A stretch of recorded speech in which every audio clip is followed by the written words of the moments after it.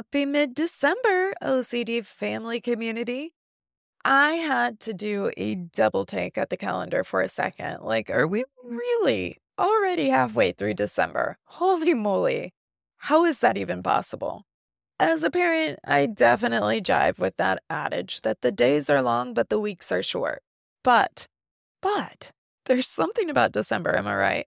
Where the weeks are especially quick to pass, and it can feel a bit overwhelming at times. Well, good thing I can always look forward to Fridays because they are an anchoring moment when I get to be with all of you. And I'm so glad that you could join us today because we are talking about inference-based CBT.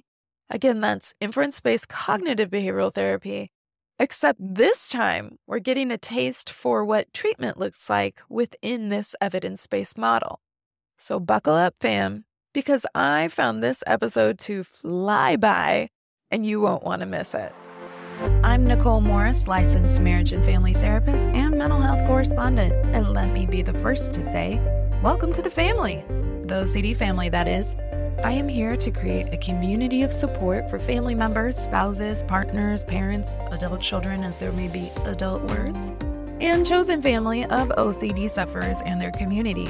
I've had over 22 years of experience in the mental health field, but please note that this information does not qualify or substitute as a diagnostic evaluation, therapy, or treatment, and it is presented on an as-is basis. Please follow up with a qualified mental health provider in your area regarding concerns for yourself or loved ones. Thank you for joining us today. Now, let's get started. Y'all,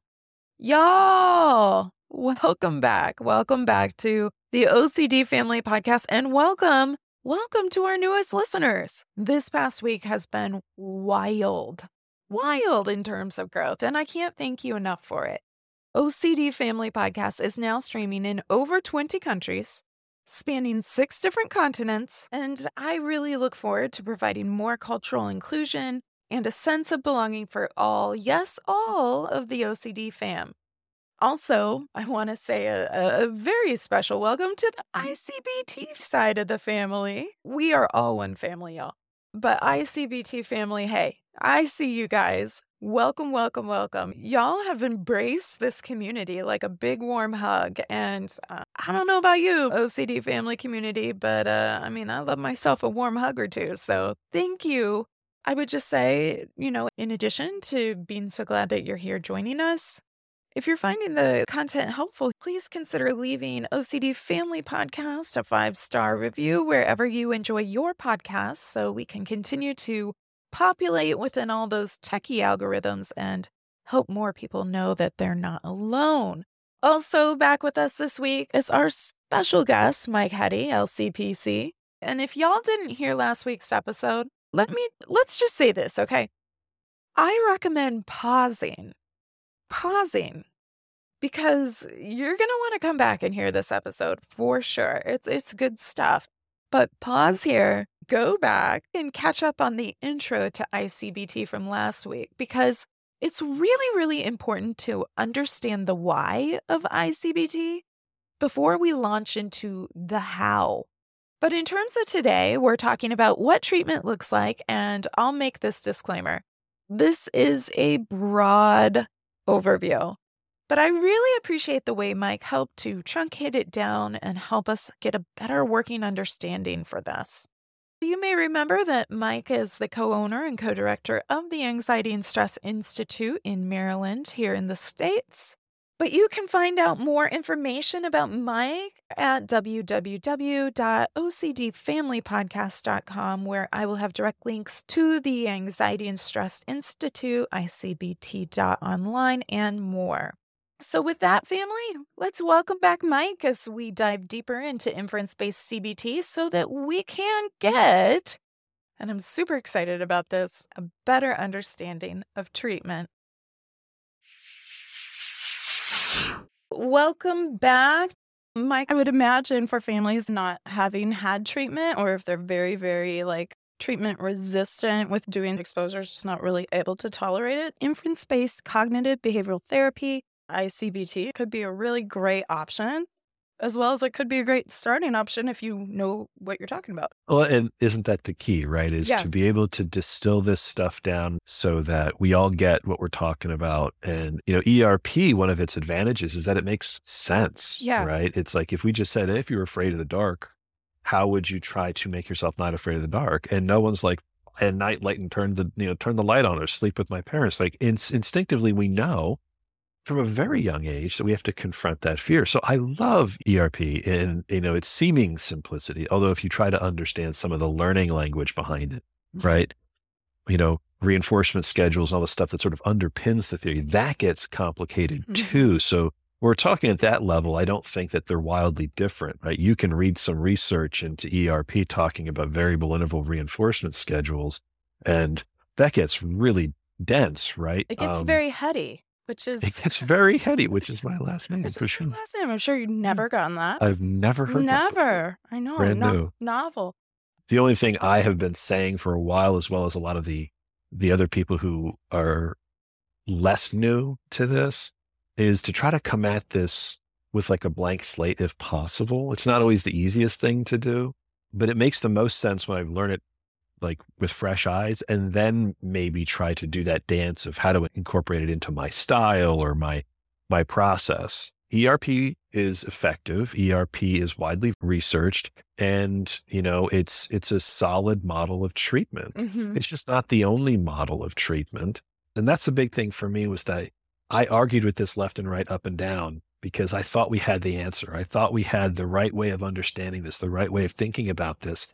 And it turns out there's this other way, and it's been around for almost 30 years, that is different, and different enough that I think is worth learning. This, I don't know if it's just that I've been doing ERP and I'm so zoomed in, but this just feels so radically different. And I'm not opposed to different, but it's really hard to wrap my mind around. Yeah, no, I hear you. I mean, this threw me for a loop the first time I heard about it and read it. Right. And I never considered that maybe there was something more that we could know, or that we did know, and that I just wasn't aware of it. And so I think it's super interesting, and it's such a fun thing to learn. Yeah, I'm excited to learn, and I'm excited to have the availability of more than one way to solve a problem. Well, Mike, this has been very, very helpful. We're having great conversation. So this brings us to how in the world? How in the world do you do this? Because I would love it if it was just as simple, and I realize simple, a kind of generous term, but if it was just as simple as going into those narratives and going, oh, okay, I'll believe it differently. And so tell me more about what treatment looks like. I imagine folks come into treatment, they have to kind of wrap their mind around the psychoed, of course, but how do you do this? Right.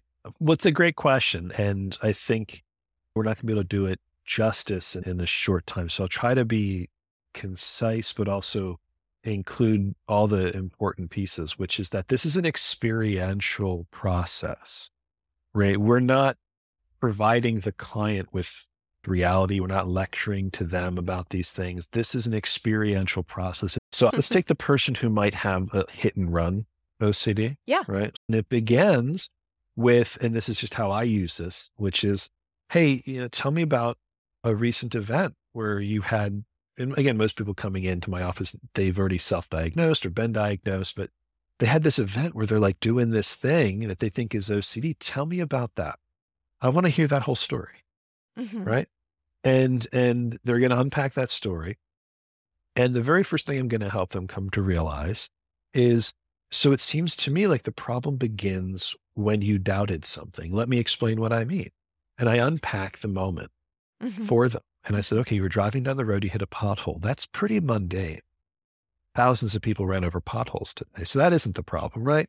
Right? The problem isn't you need to avoid potholes. The problem is that something happened right after that. What was that?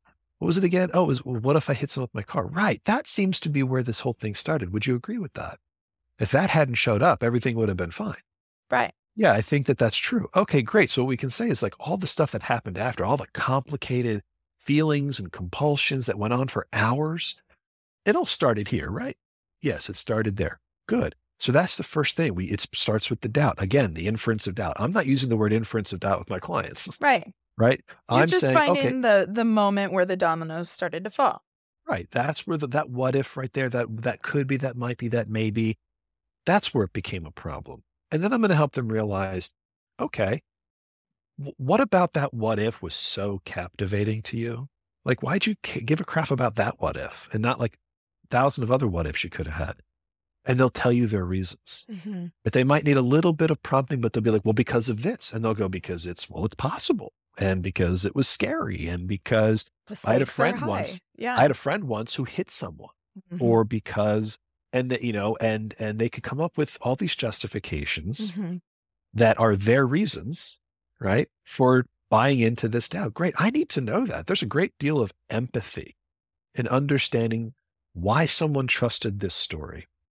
Yeah. Right. Most people who've gone through more traditional treatments for this probably haven't been asked that question. Mm-hmm.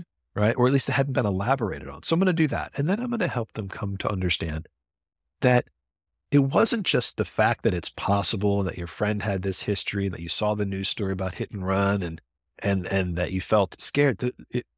By itself, that wasn't the reason you got so captivated. And then I explained that it was because a story, a narrative process created this thing, that narrative is what seduced you, captivated you, absorbed you. Absorbed. Mm-hmm. And how epically important the narrative process is, right? Mm-hmm. And it happens to be that your story, right, has all of these reasons attached to it, all of these things, and that's why it was so captivating. And I might explain to them that we can create captivating stories right here, right now.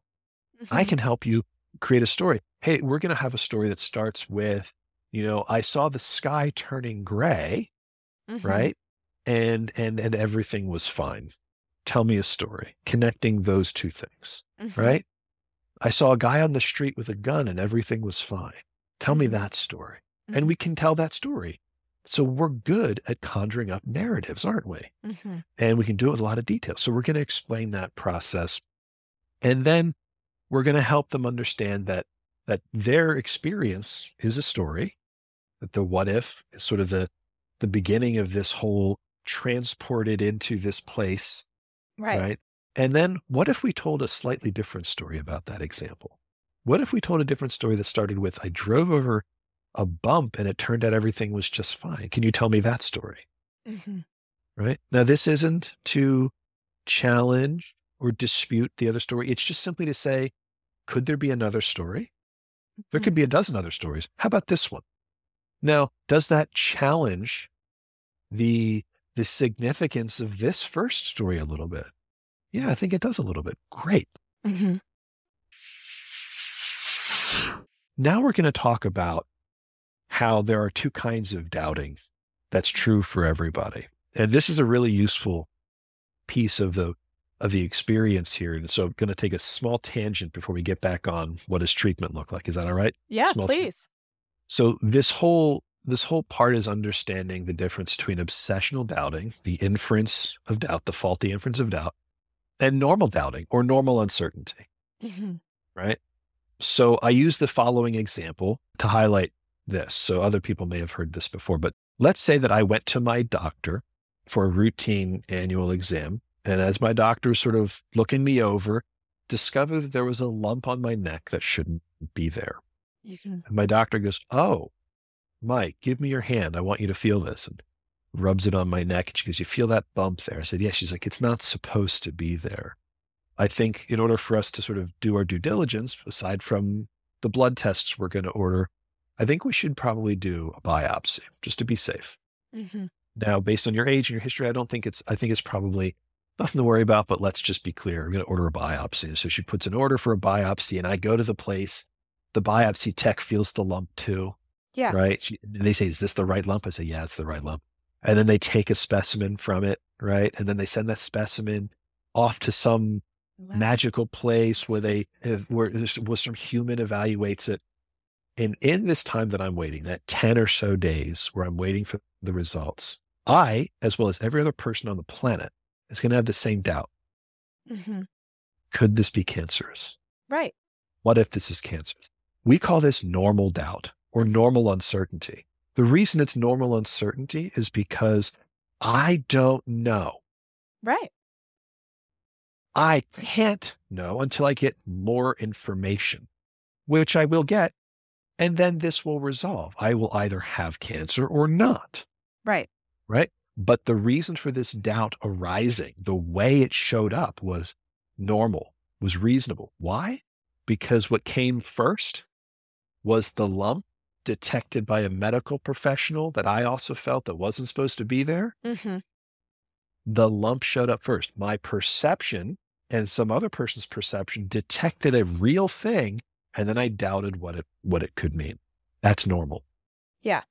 right? Yeah. If I see smoke in my house, I might think there's a fire. I could be wrong. I There's hope you plenty do. of reasons. There's plenty of reasons for smoke in a house, right? One of them is fire. It's completely reasonable to go, I don't know if it's a fire, but it might be. Right. Yeah, you saw smoke. You should infer fire, even if you're wrong. This is normal uncertainty. This isn't OCD. Mhm. This is not what starts OCD. Mhm. The next part is what we get into does. I got my results, right? And my doctor's office has something called my chart.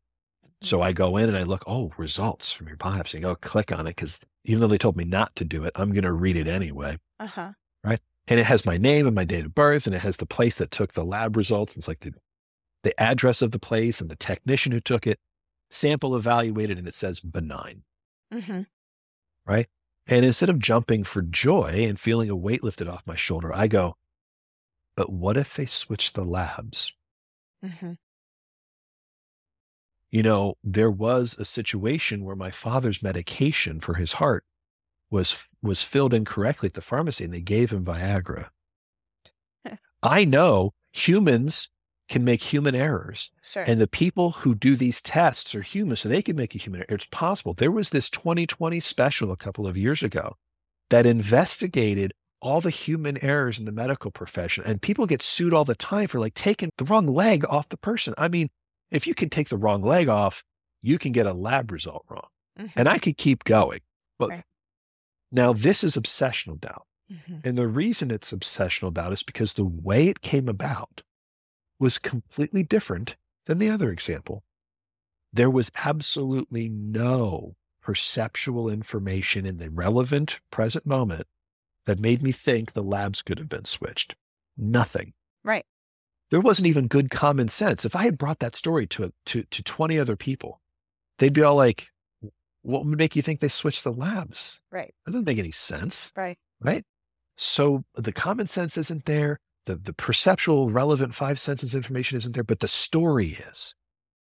The story came first, and then I tried to justify it desperately Yeah. with examples that are completely irrelevant to this moment, completely irrelevant to me. They're just there for me to grab and throw in here as desperate attempts to prop up a story that I feel I should pay attention to. And the reason I feel I should pay attention to it is because I'm inferentially confused, because I am predisposed to being the kind of person who could be unlucky, to be the kind of person who could feel as though he's negligent. And if I don't triple check this report and it turns out it really wasn't mine, then I feel responsible. Yeah. Right. So you get what I'm saying is Yeah. that's a whole part of the treatment process, is helping the client understand those two different experiences and how one is normal and not related to OCD, and one is obsessional, is absolutely related to OCD. Yeah. The rest of the treatment process is about trying to get the person to not only understand that how they reasoned themselves into this OCD story was problematic and all the different ways it captured their attention. We're now going to pivot, and we're going to help them begin trusting themselves and their senses again. Mhm. And so the latter part of treatment is all about reality sensing Okay. and using your senses normally, not with extra effort, not avoidantly, normally. How do you use your senses in non-OCD moments? Pretty effortless, pretty trusting. Good. Let's use that here. Right. Mhm. And by the time we've gotten here, it's not like an effortful thing. to behave normally in obsessional circumstances because you no longer believe the con artist's trick, right?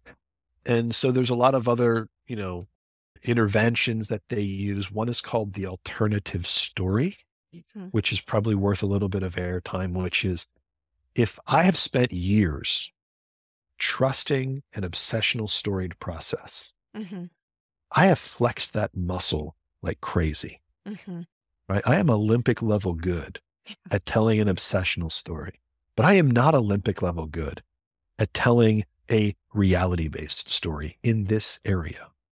So I need to flex that muscle. What's a reality-based narrative about this obsessional situation look like and sound like? How is that constructed? I could tell a story about how I was driving down the road and I hit a bump. But in this example, I use my 5 senses and my common sense to finish the story. And the story ends the way the story ended in the first place, which was everything was fine. Right. Right? Not because I checked, not because I had a panic attack, not because I was lucky, but because I had no reason to doubt that the pothole was actually a person in the first place.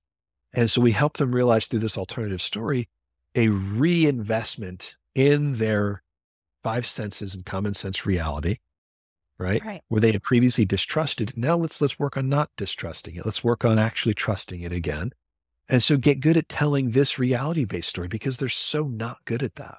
Right.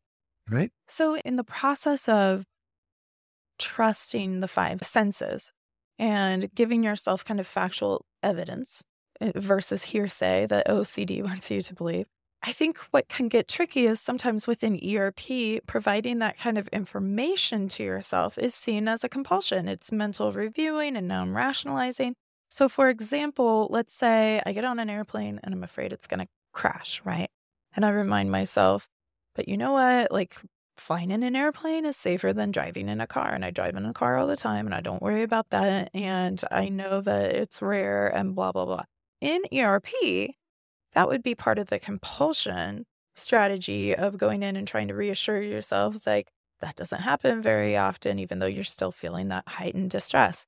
Here in I-CBT, it seems like going back and leaning in and going, I have no evidence that this is going to crash. There's no like wires or funny smoke coming out of the things. And I already know that airplane travel is safe. I've flown many times. I've never crashed. Like, where's the line between just providing and trusting in your senses, which I think sometimes people are reasoning that they're trying to do, and going into that compulsion zone? Yeah, that's a great question. So 2 things, which is when we're talking about trusting our senses and inferential confusion, we have to make sure that we're still in the OCD territory and not a phobia territory. So fear of flying could be a OCD or it could be a phobia, right? So we want to be careful when we're using examples because someone could go, oh, well, a plane could crash. Well, it could crash, right? And I could get hit by a comet in 5 minutes too. It's all possible, right? But with OCD, the doubt itself is not just irrelevant to the present moment. It's actually false, right? It's false because of how it came about, how it was constructed. So when we talk about, say, like using an alternative story or even just telling someone, what are your senses telling you? From an ERP standpoint, depending on how you use ERP and frame it, someone could go, oh, that's a compulsion because they presume that its function is to alleviate distress or escape distress. Now, if someone's doing a thing to escape distress, then yeah, I would argue it's probably compulsive, especially if it's repetitive. But if someone's doing something to just sort of acknowledge reality and then go, well, I'm going to trust reality, and then they're done, that's not compulsive. That's just reorienting towards what's real. Right. So we don't want to tell people with OCD, not only can you not know what's real, you should try not to. On the altar of embracing some version of ERP. No, the client knows what's real because we established at the beginning of the podcast, they don't have deficits in perception.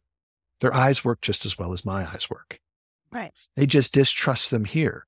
So what I'm helping them do is realize they distrusted them here and to not, right? Mhm. And so that's connecting to what's real. So how it functions is what matters. I help someone do an alternative story. It's functioning to help them really flex that muscle of connecting to what's real. But if they start using it like it's a prayer, Right. right? Like a chant over and over and over again.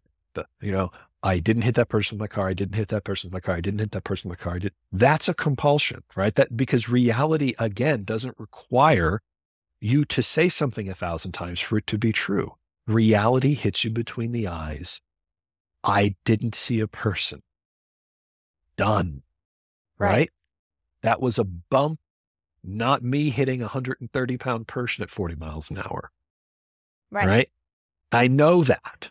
Right. You don't have to have hit someone to know that. You know the difference between a bump and hitting something that's a living 140-pound creature at 30 miles an hour. You know the difference instinctually. So when I come back to this is anytime we're talking about a compulsion, we have to understand its function for the client. So a compulsion isn't established because I, the therapist, think it's a compulsion. A compulsion is established because it's how it's serving the client. And if it's serving the client to dig them deeper into their OCD, to try to escape distress, then that's problematic. And that's true of any approach. I've seen ERP itself become compulsive, Oh, yeah. Oh, right? yeah. So the alternative story or any other reality sensing aspect of the I-CBT model has the risk of becoming compulsive, just like Sure. any treatment does. And that's why there's a great effort taken on the therapist side to help make sure that you're using this in the way it's intended to, which is simply reconnecting to what your senses and your perception are telling you in this present moment and not distrusting it for reasons that are erroneous or false or imagined. So in the airplane example, and let's, assume for the purposes of this kind of conversation that it is OCD based and not phobia. Through the work of I-CBT, that same person who may be starting to react to distress or whatnot can go, actually, I can see the area I'm in is safe. I don't see anything alarming. And I think my brain got caught in that other story. My brain got caught in the other story, and I started to give in to a little bit. I was feeling it, but I can see clearly, presently, that there's no smoke, there's whatever. Like it's that I've gotten into obsessional doubt. Is that ultimately the goal that the person can snap out of it in that moment and realize I'm getting into the narrative versus the reality of what my situation is? Yes, I think that that's a good way of framing that, which is that, we're not trying to get the client to just forever and always have to play whack-a-mole with, inferences of doubt, right? The goal at some point is a much deeper learning that I am not actually the kind of person who is susceptible to unlucky circumstances, that I am not actually the kind of person who needs to keep an eye out for becoming a negligent person. So I would say the frequency of those inferential errors consistently drops as treatment goes on. And we see recovery not being about tolerating those doubts showing up, but by those doubts not showing up much more at all. And then when they do show up, that they're easily dismissed because I know the magician's trick, Right. right? You tried to make me think you made a rabbit disappear. I've seen that show before. I know how you do that, right? So it's not as if we have to sort of establish that obsessions are this constant. So other models kind of see it that way, that at least intrusive thoughts are a constant that you must make room for. In an I-CBT model, no, you may have to make room for intrusive thoughts, but that's irrelevant to OCD.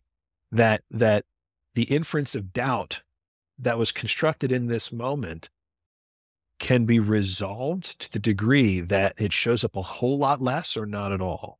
And I Mhm. don't want to I'm not using words like cure. I'm not using, because there's always the possibility that you get tricked by an inference of doubt, right? Sure. But I don't want people hearing this to go, oh, you're just constantly evaluating whether something's obsessional or not. No, at some point, the person is savvy enough to go, with this particular thing. That's my that's my vulnerability, so that's Yeah. where I get caught. Yeah, I mean, I think that is really useful, and I think prior to this conversation, my inference, if you will, was that there was a lot of rumination going on in terms of how I-CBT was being practiced. And that was definitely corrected. And I understand that a lot better now. And it's not that you can't get caught in that. But again, if we were looking at, and if people knew that at face value and came in as a new client and realized I can either learn to get me to the distress when it comes, or I can just not even really, I can really cut down on the amount of doubting thoughts I'm having and inferential confusion. I think a lot of people would be like, well, that sounds like a better deal in a lot of circumstances. But for different reasons, it can click, both treatments can click for different reasons. So it's very helpful to know that there's more than one way to ride the horse, I guess, and, get through life in this. What about with situations where the intrusive thought, as we would say in the ERP world, or the doubt, is impulsive in nature? So what if I impulsively stab somebody? What if I'm driving on the highway and there are cars around, or maybe there's only one car, and I impulsively lose control of the car, or swerve right into them? Because it's one thing to be able to scan your environment, but in that situation, you could also scan your environment and go, well, I'm not. I'm driving Right. Well, normally. yeah. Well, that's the point, right? Is that if we focus on framing this up from an I-CBT standpoint, where is the doubt? Where was that initial obsessional doubt that got the person to leave reality and enter into this story? It was the point by which they were driving, prompt, Mm-hmm. trigger, Mm-hmm. normal. Mm-hmm. They said, I could suddenly jerk the wheel left and cause a car crash, Mm-hmm. right? Now, is there anything in this present moment that makes you think that you're going to do that, right? Do you have a history of yanking your car into the left or to the right and causing car accidents? If you do, then by all means, you shouldn't do that. You should try to not do that, Take the right? bus. Yeah. Right. So we look at this. What does your common sense tell you? What does your relevant five senses information tell you? And is there any reason to distrust that right now? So just because you could do something is irrelevant. I could do a lot of things I'm not currently thinking of, right?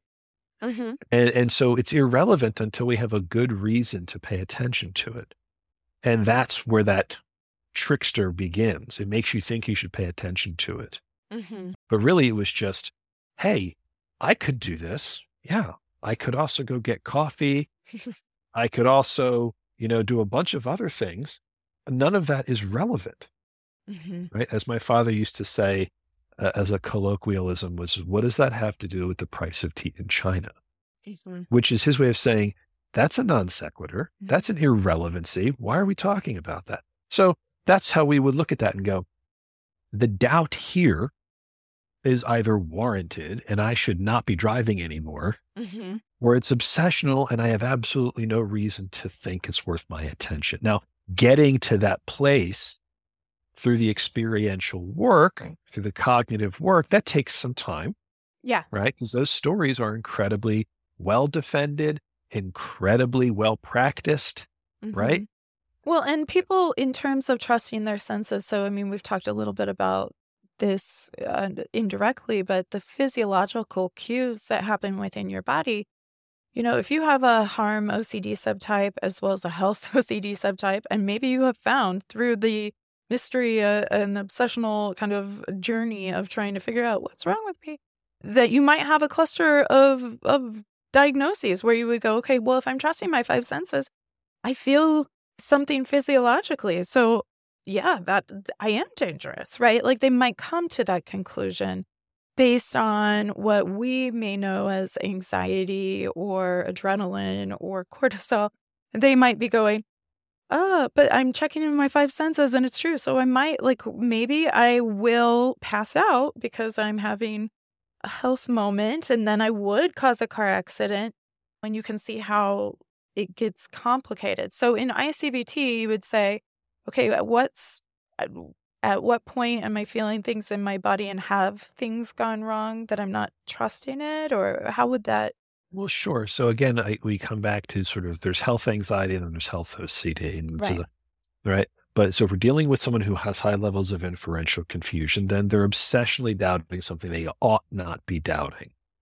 Now, oftentimes we use physiological sensations, visceral internal sensations as evidence of a disease or disorder. Mm-hmm. But a visceral sensation and a physical sensation are just that. They're just physical sensations. They're just visceral sensations. The same thing could be said of how you talk to someone about having a panic attack. These are just physical sensations brought on by some other thing. You're making a leap in calling it a disease or a disorder or a health issue, Mm-hmm. right? So we don't use the visceral and the physiologic as equitable or as the same as perception, Okay. right? Because the problem is that if I see my physical sensation just as a physical sensation, my heart's racing versus I'm having a heart attack, right? Mm-hmm. That would be an important distinction. Yeah. But just because someone has a groinal response, right? Yeah. And they use that as evidence that, well, I got this while watching a bunch of, 10-year-olds playing soccer. I must be a pedophile, right? No, that physical sensation, that visceral response has nothing to do with that in this context, because we're talking about OCD here. Yeah. Right. So you have to explain that process to someone. You have to explain how a visceral or a physiological sensation occurs, right? But that the OCD is using it out of context. The OCD is grabbing a hold of it and going, this must mean this. No, Right. all it means is what it means. You had a reaction, but you can't then suddenly jump to the conclusion that it means this highly specific story is true. Uh-huh. That's what OCD makes you think. It makes you think, oh, well, look, I felt a headache and my heart palpitating. That must mean, and you can fill in your health condition from here. Now, it could mean that, but it's also by itself irrelevant. Mm-hmm. Right? So the time to know that you have an illness is when it's demonstrably true that you have an illness, Mm-hmm. right? How do any of us who don't have OCD decide to go to the doctor, right? We trust our common sense and we trust our five senses. That's all we're asking people with OCD to do. And we find out where they're distrusting those things or overusing those things, Mm-hmm. and then try to let it come back into the normal realm. So I said, how do any of us figure stuff out? Well, we don't do it obsessionally. Right. I'm thinking about, and I know, we talked a little bit back and forth before recording today, and I know you don't necessarily work with children, but I know sometimes young children are coming in and they may be very concrete. And so thinking about some of this I-CBT stuff, which is even hard for me as an older adult to kind of go and chew on, like, in terms of at what age would I-CBT be something we could work with folks on? Would it be, in their teenage years, or do we need to wait till their brain develops a little more in terms of their abstract thinking?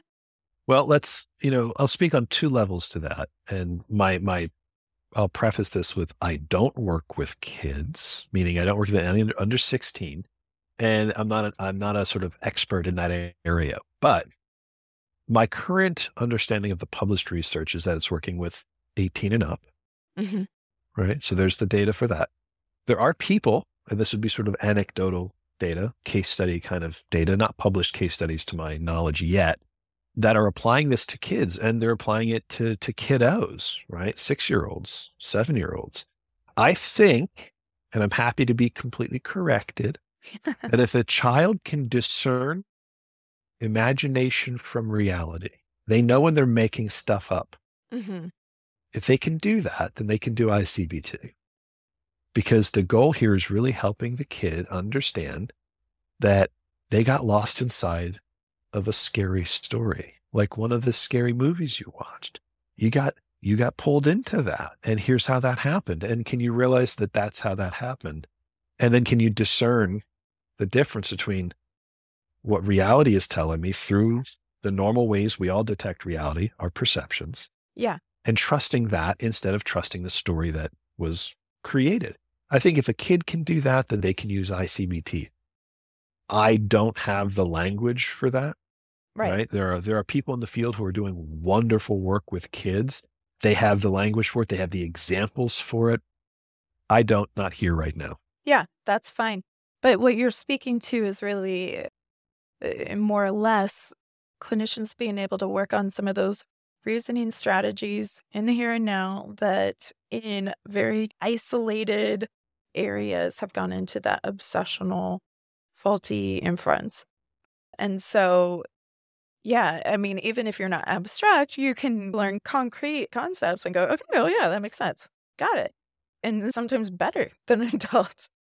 And it's kind of like, clicking some Legos together. We might struggle with it at first, but once we get the basic concept, we don't need to be exposed to every Lego and have that little tutorial through it all before we know how to put those Legos together. So realizing that we were just using different rules for the Legos over here, and we don't need to. They're all Legos.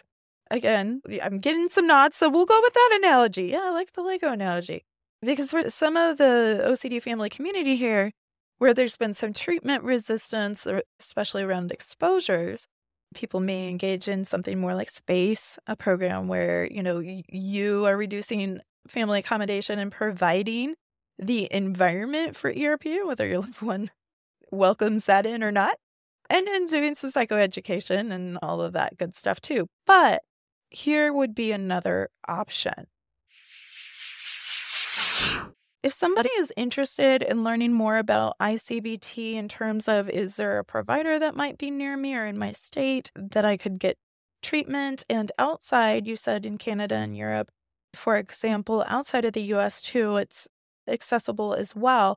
How could people go about finding out more about I-CBT for treatment? Sure. So I'd say the first stop for anyone, clinician or consumer, is the website, I-CBT.online. Okay. I'll say that again, I-CBT.online. And there's a wealth of resources, right? From instructional videos to infographics to a bunch of other short essays about I-CBT, and it's a very helpful place to kickstart the conversation. There's even a document that's consistently updated every couple of months about who provides I-CBT in an area, right? As we know, I-CBT being the somewhat newer kid on the block, especially in the US, there is not a lot of clinicians. There's more and more every day. Yeah. But if you were to say, I'm going to throw a rock into a crowd of OCD therapists, how many of them use ERP versus I-CBT? The vast majority are going to be using ERP. And we hope to sort of create people who can practice both or I-CBT more. So the next year or two, we're going to see a lot of growth in that area. But yeah, that's the website's the first place to go. And I believe that Fred Ardema is in the process of wrapping up a self-help book. Oh. So I think I'm hoping sometime in 2023, fingers crossed, because I'm going to read it too. Hopefully that'll be out sometime, because that can distill some of the more complex researchy language into something a little bit more palatable for the average person. And that can be a game changer for the general population as well. Yeah. And, it may still be dense, and that happens with ERP too. I happen to know from a client that first tried to get treatment through NoCD that they were sending out copies of Dr. Jonathan Grayson's Freedom from OCD.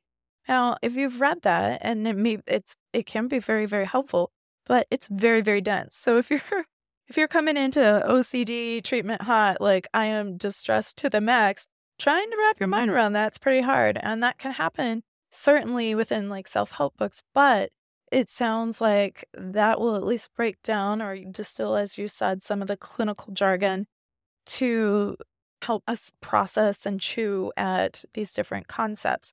But if people listening aren't able to necessarily access an I-CBT therapist, might they are there online resources that are talking about I-CBT?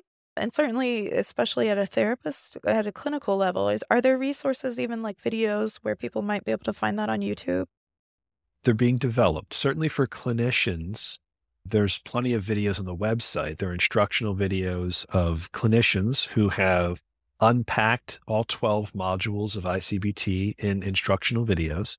It's not a replacement for therapy. It's not therapy itself. It is meant for clinicians trying to learn I-CBT.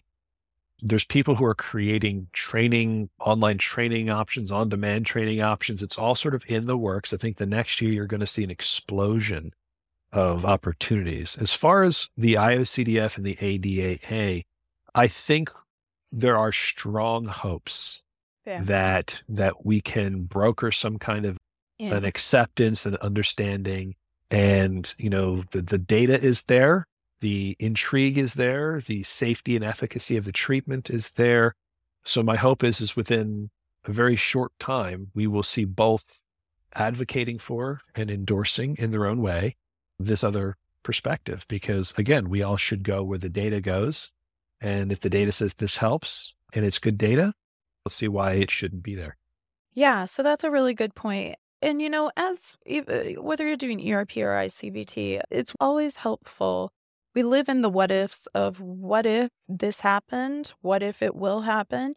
And so orienting yourself to the here and now, staying in the present is a really kind of key factor in both of those treatment models. And so if you don't have anyone around you treating I-CBT, but you're like, it jives with me, maybe even starting to think about for yourself. And again, that's not treatment, but also if you're in treatment, think about it with your therapist and say, okay, what is the story though that I'm telling myself? And what is, objectively my body or these five senses able to tell me about this very same scenario? And thinking about that and unpacking that with your therapist, even if they are ERP, if it's a good therapist, they're not going to be like, shut up, we're going back to exposures. You're Well, avoiding. absolutely, and to put this out there for other therapists who are listening, there's a lot of us who've learned I-CBT, who've been around and who know the ERP world. I speak both languages fluently. I love both treatments. I'm happy to do case consultations. There's a lot of us happy to do case consultations. And if people are just sort of going, I'm trying to help my client understand it from this angle, help me walk through it, we can help you walk through it. And this is sort of the grassroots movements that's going on, at least in the US, to try to get more people, more clinicians trained and curious so that we can provide consultations to those who don't have the time to do deep dive trainings, but still want to sort of dip their feet into the I-CBT world. And so we're available, and you can reach us through the website, icbt.online. Wonderful. So I'll link that on ocdfamilypodcast.com, and I'm going to link more information to your practice as well, if that's okay with you. Sure. Mike, and what a treat to have you here and helping us understand this. And I can say confidently here at OCD Family Podcast, we are going to embrace all hope available, especially when we can say it's evidence-based and we can see outcomes. It is available and it's a hope bringer. And so absolutely, we are a friend to both ERP and I-CBT. And I look forward to learning more about this and understanding it more as well. So thank you so much for your time today, Mike. Really, really appreciate all of your wisdom and helping us kind of flesh out the minutia that is really important, because it may seem very easy to use different words synonymously, but they have a very different meaning and function. So I guess if our takeaway today is anything, and when it comes to OCD, this is just helpful anyway, look at what is the function? What is the function? And I think that's really, really helpful. So thank you. Thank you for your time. Thank you so much for having me on. I'm happy to do this again in the future if we want to do a deeper dive into more specifics. Yeah, perfect. Well, I can say I'm ready to do a deep dive, but I got to marinate on this one. So we will come back, and hopefully by the time we can get back together, there will be more of those resources available, and I will always keep you up to date. OCD Family Community. Thank you for that. As we close up on this conversation today, I-CBT is not about the intrusions. It's still a bit of a mind bend for me, and so I'm still wrapping my mind around it. And that's okay. That's an organic piece of the process, and I'm learning along with all of you in terms of trying to understand this. This is a very different approach to treating OCD. And different doesn't mean it's wrong. Different doesn't mean ERP is wrong. It means just what it is. It's different. And it's something that we, I think, as a society and a culture, have been working on trying to learn and how to understand and how to connect with one another when we think differently about things. So, some of the questions populating in my mind are for clinicians, for example, that speak both ERP and I-CBT. How do you know where to start? And I think, we kind of referenced this earlier in the podcast, like as much as you can, try to come at it with a blank slate, not saying, how can I fit I-CBT into my current ERP treatment? Whether you're the client or the family member that is supporting the OCD treatment or the clinician, try to come at it with a blank slate, really understand it first. And then we can start developing that skill of being fluent in speaking both languages. But I love the idea that there is more than one way to address this. And it's completely different. It really is. And, I'm going to have to continue to digest this bit by bit, and I might have to go back and re-listen, and I'm going to need to dig into some of those other materials, like a website, to approach the common enemy here of OCD. We have these two sides of the coin, but they're still the same coin. They have value, they have importance, they still function to address OCD.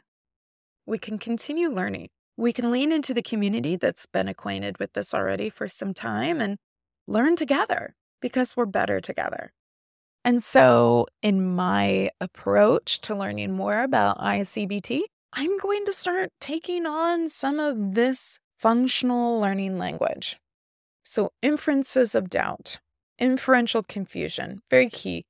Doubt or doubting, the verb, not the feeling, the verb. Vulnerable self-themes. That is important. These crossover points, that is important.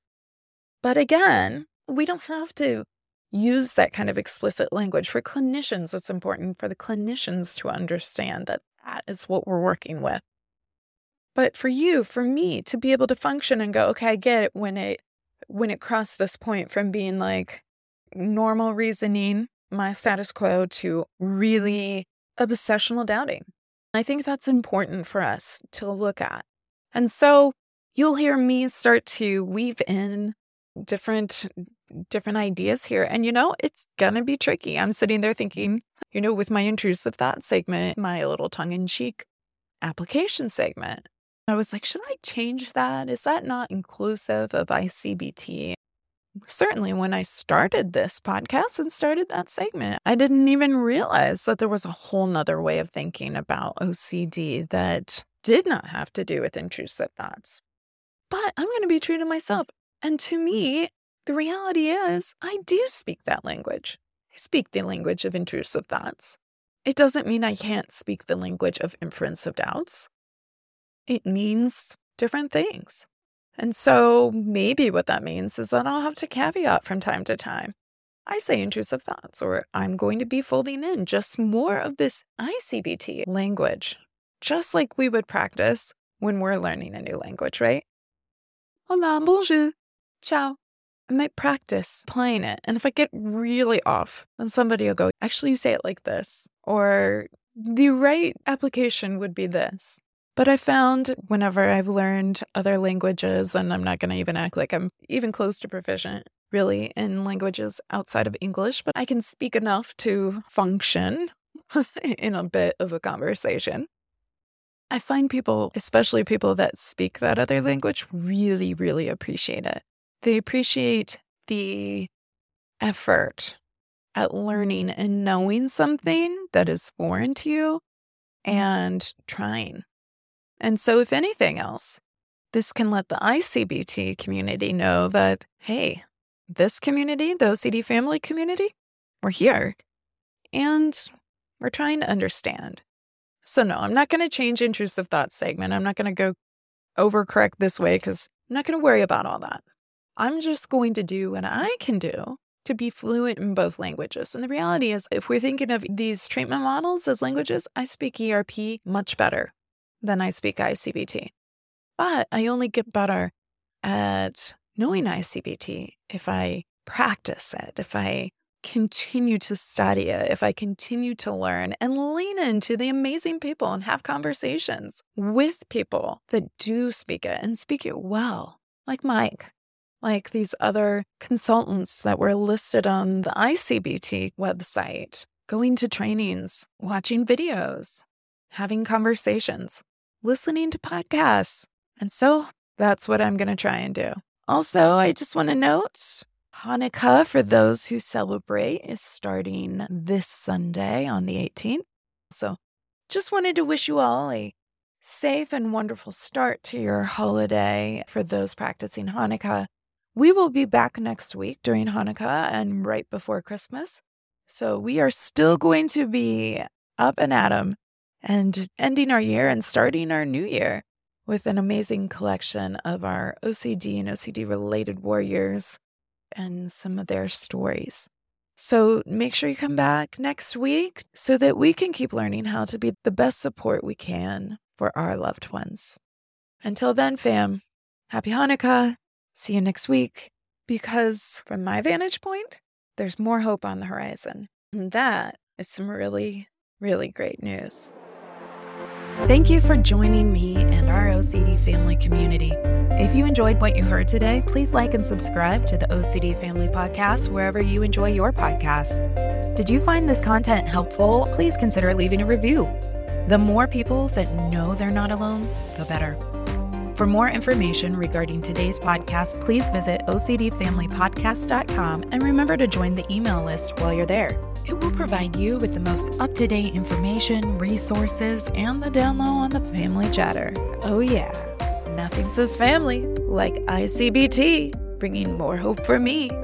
That's right, I went there. And you can too at OCDFamilyPodcast.com.